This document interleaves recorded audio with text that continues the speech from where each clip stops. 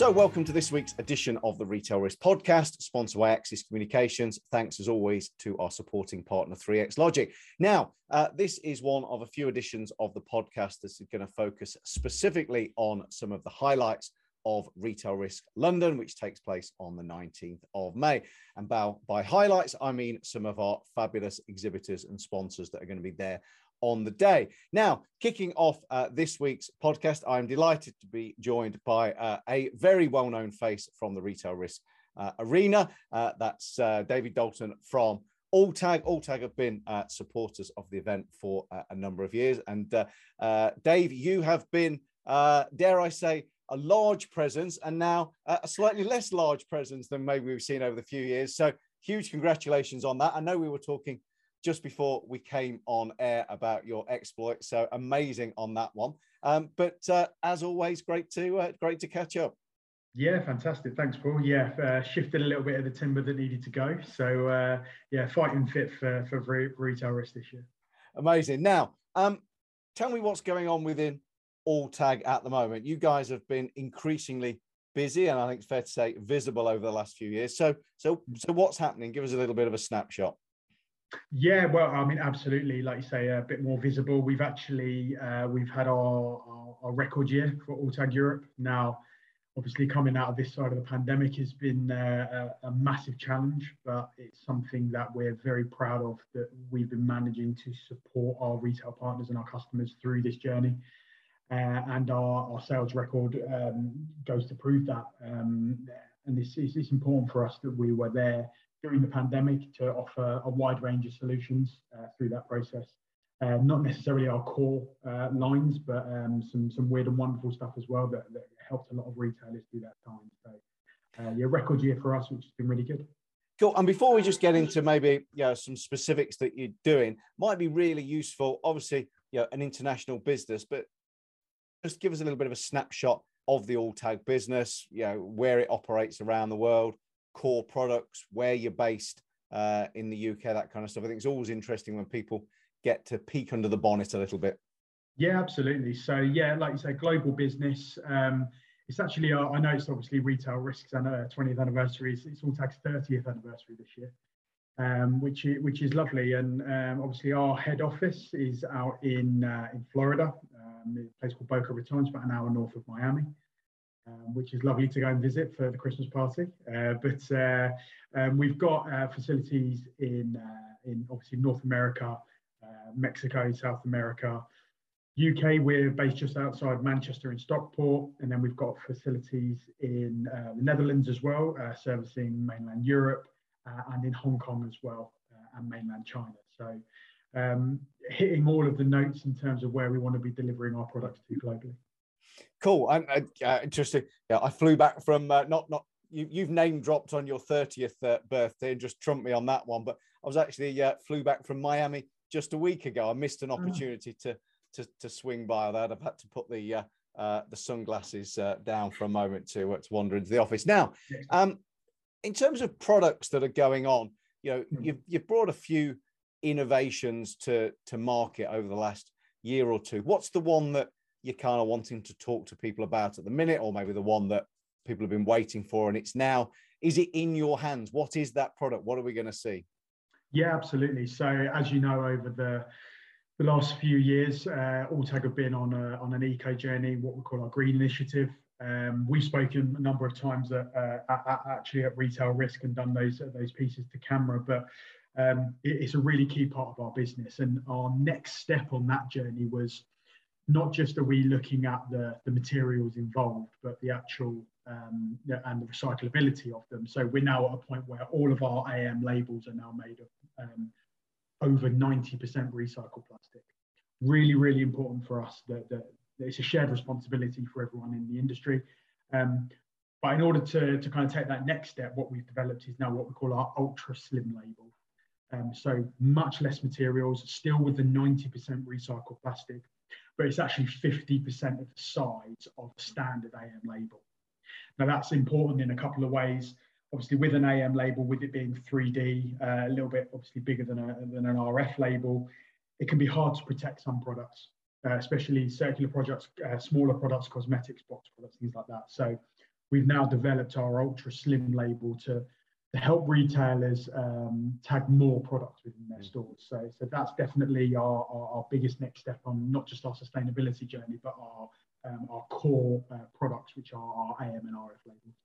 Yeah, it's interesting, that evolution, isn't it? You, I think, one of the first to really go down that sort of green agenda and actually do something fairly significant. So that's a hefty, recycling rate. And like you say, if you're halving the size, more products can come into the mix. I'm guessing you've got high hopes for that. And is that, when we see you at Retail Risk on the 19th of May, is that what people can expect to see? Is Dave going to be walking around with a jacket of ultra thin AM labels, or what else can we expect from you guys? Yeah, they're ultra thin. You won't be able to see them. Yeah. But no, they will be there. We will be having, as always, we have a few samples of things. We're going to have a bit of a different look and feel to our stand and to the way we operate at Retail Risk than we have done previously. It being our 30th anniversary, we wanted to do something a little bit different moving forward. So we're really going to be showcasing not just the Ultra Slim label, which is an important next step, but we've also got our bespoke solutions, which are more and more we're finding that retailers need those bespoke solutions, not just the generic off the peg stuff. So that's an important part of our business, is that we're introducing, whether that's our core business and innovating in that space, or working with partners to bring new technologies into the industry as well. And then obviously with our Q family of products, which we were kind enough to receive an award for a few years ago on our Q tag, which is going great guns in the UK now. But our Q family of products, including Q tag, Q wrap, and our new Q guard as well. All of these things will be showcased on our new look stand at Retail Risk. Yeah, all very excited. I have to say, I'd how dare I, but I'd forgotten momentarily. You got that retailer peer-to-peer accolade, didn't you, with some of your solutions of late? So long may that success continue. Dave, always fabulous to catch up. Only a brief one today, but I know we'll get to see each other in person in a couple of weeks. But for now, thank you very much indeed for giving us an update what's going on. No, thanks for having me. It's been a pleasure. Now, my next guest today is Darren Conway from Lodge Service. Darren, of course, is another well-known face within the Retail Risk arena. And Darren is going to be running through what the guys at Lodge are going to share with us on the day.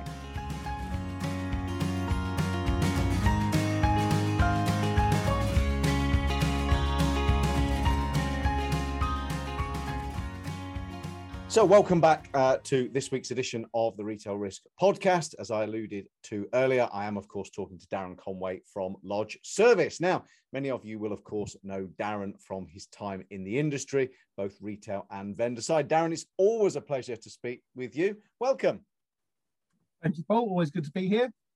So, I hear many, many great things about you and Lodge, but some are rumours, some are true, I'm sure. But tell me what's going on with you guys at the minute. What's the market like? New clients, old clients? What's happening? Okay.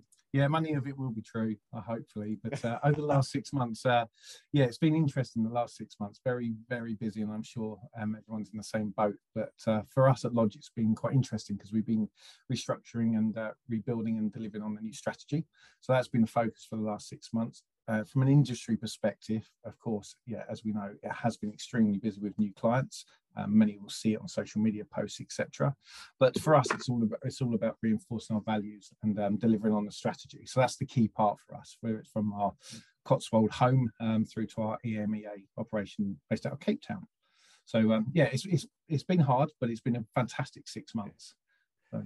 Yeah, you touch on the values there, and actually, just before we go on, I know Lodge very well. You clearly do, but you guys have been around for a while, still family owned. Just give us an overview of the business and maybe what you stand for, and then we can talk a little bit more about what you're focusing on at the minute. Sure. So 100 years, well, it's 103 years old now. So it's always been about honesty and integrity with the Lodge name above the door. It's imperative for Stuart. So for us, we've been trying to push those values very strongly. You would have seen as part of our strategy, you would have seen in the press and in social media posts, etc., around collaboration. So that's where we've been pushing heavily over the last few months. And with the steering group as part of the National Days of Action, as a prime example, the reason we wanted to lead with this was purely because we want everyone to collaborate to reduce crime. So that's been at the forefront of what we do, giving back to our communities. So that's been fantastic. The collaboration, like I say, between security providers, police, crime reduction partners, and business has been a great success so far. So we've got a lot still to do, but I think we can create a much safer working and living environment. So, and that's at the heart of everything that the Lodge brand stands for. It's like, what can we do to support our community? But I suppose for us internally, that collaboration, that honesty and trust, etc., has also helped with some of the crime partnerships that we're trying to build. So they're essential for us to help reduce the risk to both our own employees and our customers' employees. So, we would have seen, I'm okay to say, some of the acronyms that are out there. So we joined up with the likes of the NBCC, RACS, NBCS, TAPA, NABCP, and the crime partnerships, because like I say, lots of acronyms, but we can't do this alone. So that's been at the forefront of what we've been working on over the last few months. Yeah, maybe your sideline project should be to stop anybody else launching with a name that can become an acronym, because they just all need to stop it and just, whatever happened to, General Motors or Ford or whatever, just pick a name. So stop with the acronym. Very true. Now, I have to say, the action days that you guys were instrumental, just have to shout out and say they were superb. I saw the work that went on. I saw the activity on social media and the posts. So big thumbs up. You did an amazing job on that. Now, in terms of what you're focusing on bringing to market, what's new at Lodge? What's the one or two initiatives that you're talking to customers about or that you're really proud of at the minute? So I suppose there's two sides to this. If you look at the man guarding side, one of at the forefront of what we want to deliver is the elite security officer again.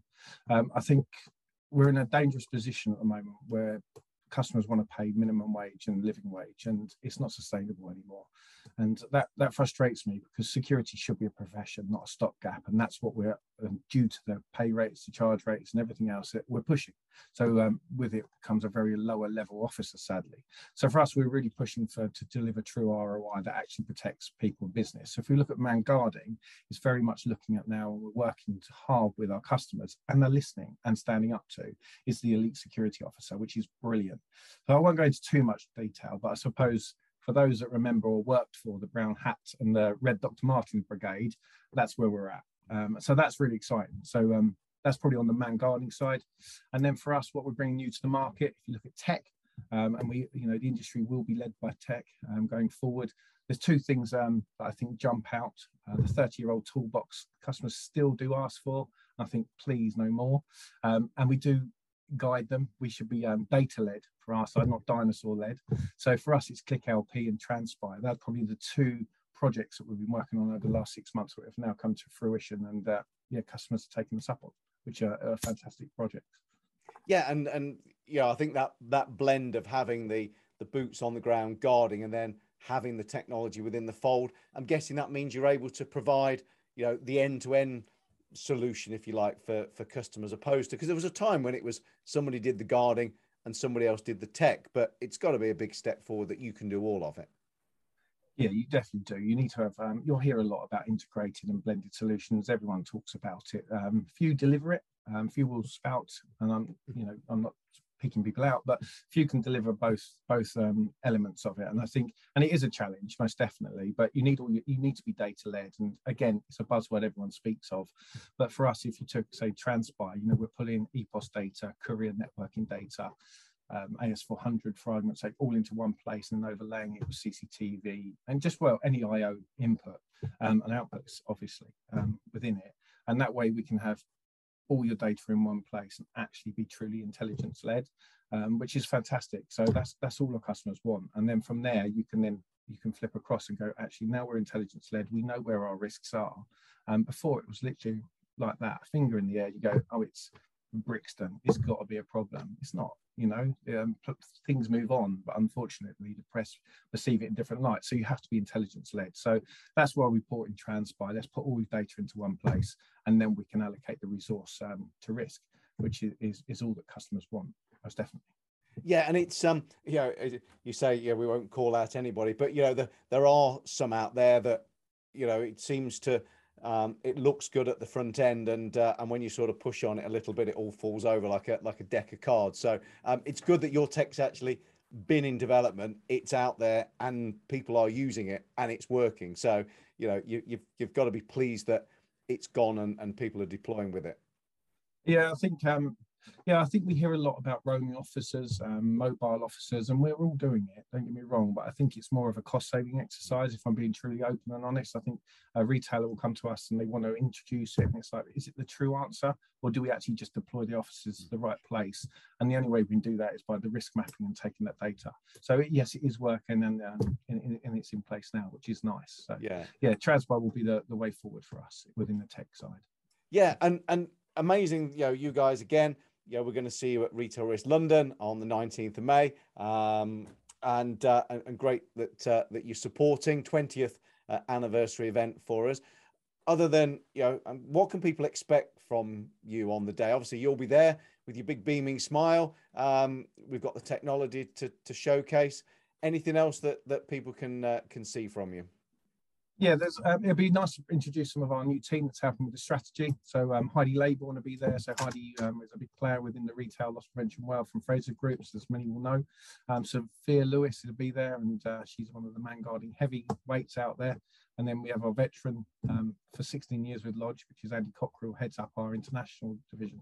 So there's people to see, clearly. And then we'll also be offering some insight into our Click LP, which is an online platform that we're using between our customers to improve that collaborational working. So if we took our high street retailers, who are our customers, we can share that resource and that data and technology, etc., within its own community. So Click LP will also be on display. So there's a few things to see and a few people to see. And for those that really want it, I'm sure we'll bring along some cheap and chavvy jelly beans and a few pens that break within a few. I'm surrounded by them as I sit at my desk, but I've got one in my hand here. But there will always be the giveaways, or gizzits, as many people like to call it. It would not be the same if there was not a Lodge pen and a jelly bean to be had. Many an event has been sustained on those two items. Darren, short and sweet today. Always a pleasure. I thoroughly enjoy talking to you every time. You're extremely entertaining as well as knowledgeable. Thank you for taking the time to join me today, and we'll see you in person in the very near future at Retail Risk London. But for now, Darren, thank you. The top people from the top organisations with the latest thinking about the best strategies to use in the greatest industry on earth, retail. The Retail Conference from the Retail Bulletin, exclusively at Retech Europe, 8th and 9th of November. Search The Retail Conference for more details.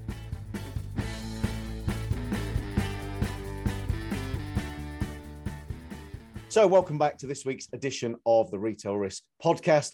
I'm delighted to be joined by an industry heavyweight, we have to say, in Steve Howes from Checkpoint. Steve, you have been in the industry for a few years, and you and I have spoken over those years on occasions, but delighted to have you as a guest on the podcast today. Thank you for joining us. Hey, it's no problem, Paul. It's good to catch up. Heavyweight's a bit harsh. I know that Corona wasn't good for all of us, but that's a bit mean. Well, in a figurative term there, you're looking very sharp as always. It's all good. Yeah, I'm glad to be back, and it's nice to see all of the face-to-face opportunities, meetings, events starting again in earnest. I mean, that's been sorely missed since 2020. Yeah, although if you're anything like me, having finally put a pair of trousers back on after a couple of years, it was and shirts only on the top half. It was a painful experience momentarily. But look, you are back with Checkpoint Systems. I know you've got huge industry experience, but firstly, tell me what's going on at Checkpoint right now. What are you guys doing? What's the business look like? So the business is good, which I'm pleased to share. What we're seeing for us is a really big focus now on switching from what I would say traditional security technology or even standard RFID technology, which is where I think in the past or even at the present with some retailers, people are still using report-based systems, which are after the fact systems, to do something or to action something. And I think there's still some gaps in those supply chains and in those operations where a critical data set or the ability to capture a data set still hasn't been addressed. And what we're doing within Checkpoint now is we're looking at the market. The retail market is where we play. We're a retail house predominantly. And saying to ourselves, okay, we know apparel really well. We know retail really well. Retail groceries is what I mean with retail. Where do we think our gaps are? And where do we think that the industry gaps are in terms of data? And can we help or can't we help? Where we can't help, do we know what that solution needs to look like? And can we partner or can we start to create those data sets so that then we can feed that data to retailers or even give them the value points, the action items that they need to do in advance rather than waiting for a report to be generated or waiting for a business analyst to go through reams of data. I think what we're seeing is a big shift and a big need for retailers to be a lot faster and a lot more responsive and in real time within their operations. So we're focusing on that, Paul. Yeah, and it's interesting you mentioned that because, you know, from a sort of, if you like, outsider looking into how people talk about Checkpoint in the market, hope you don't mind me saying so, but it feels like you've gone from a sort of supplier of great kit to a strategic partner.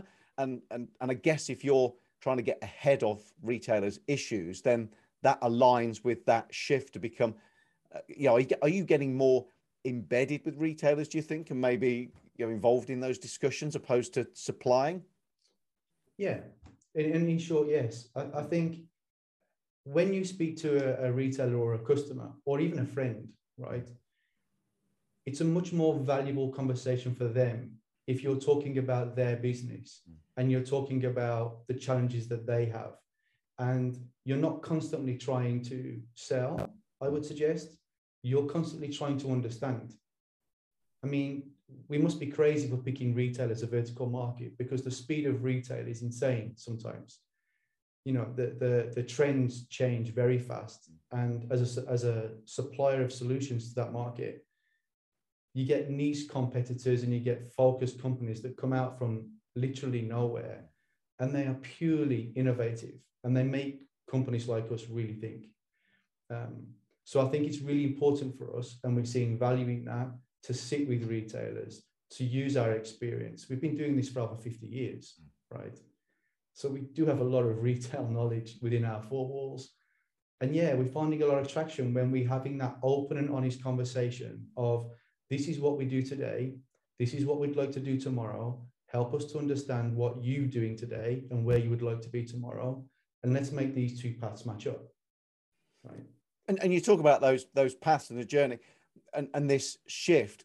Can you give an insight, maybe any sort of projects or new tech, or, you know, what are you bringing to the market, talking to people about it at the minute?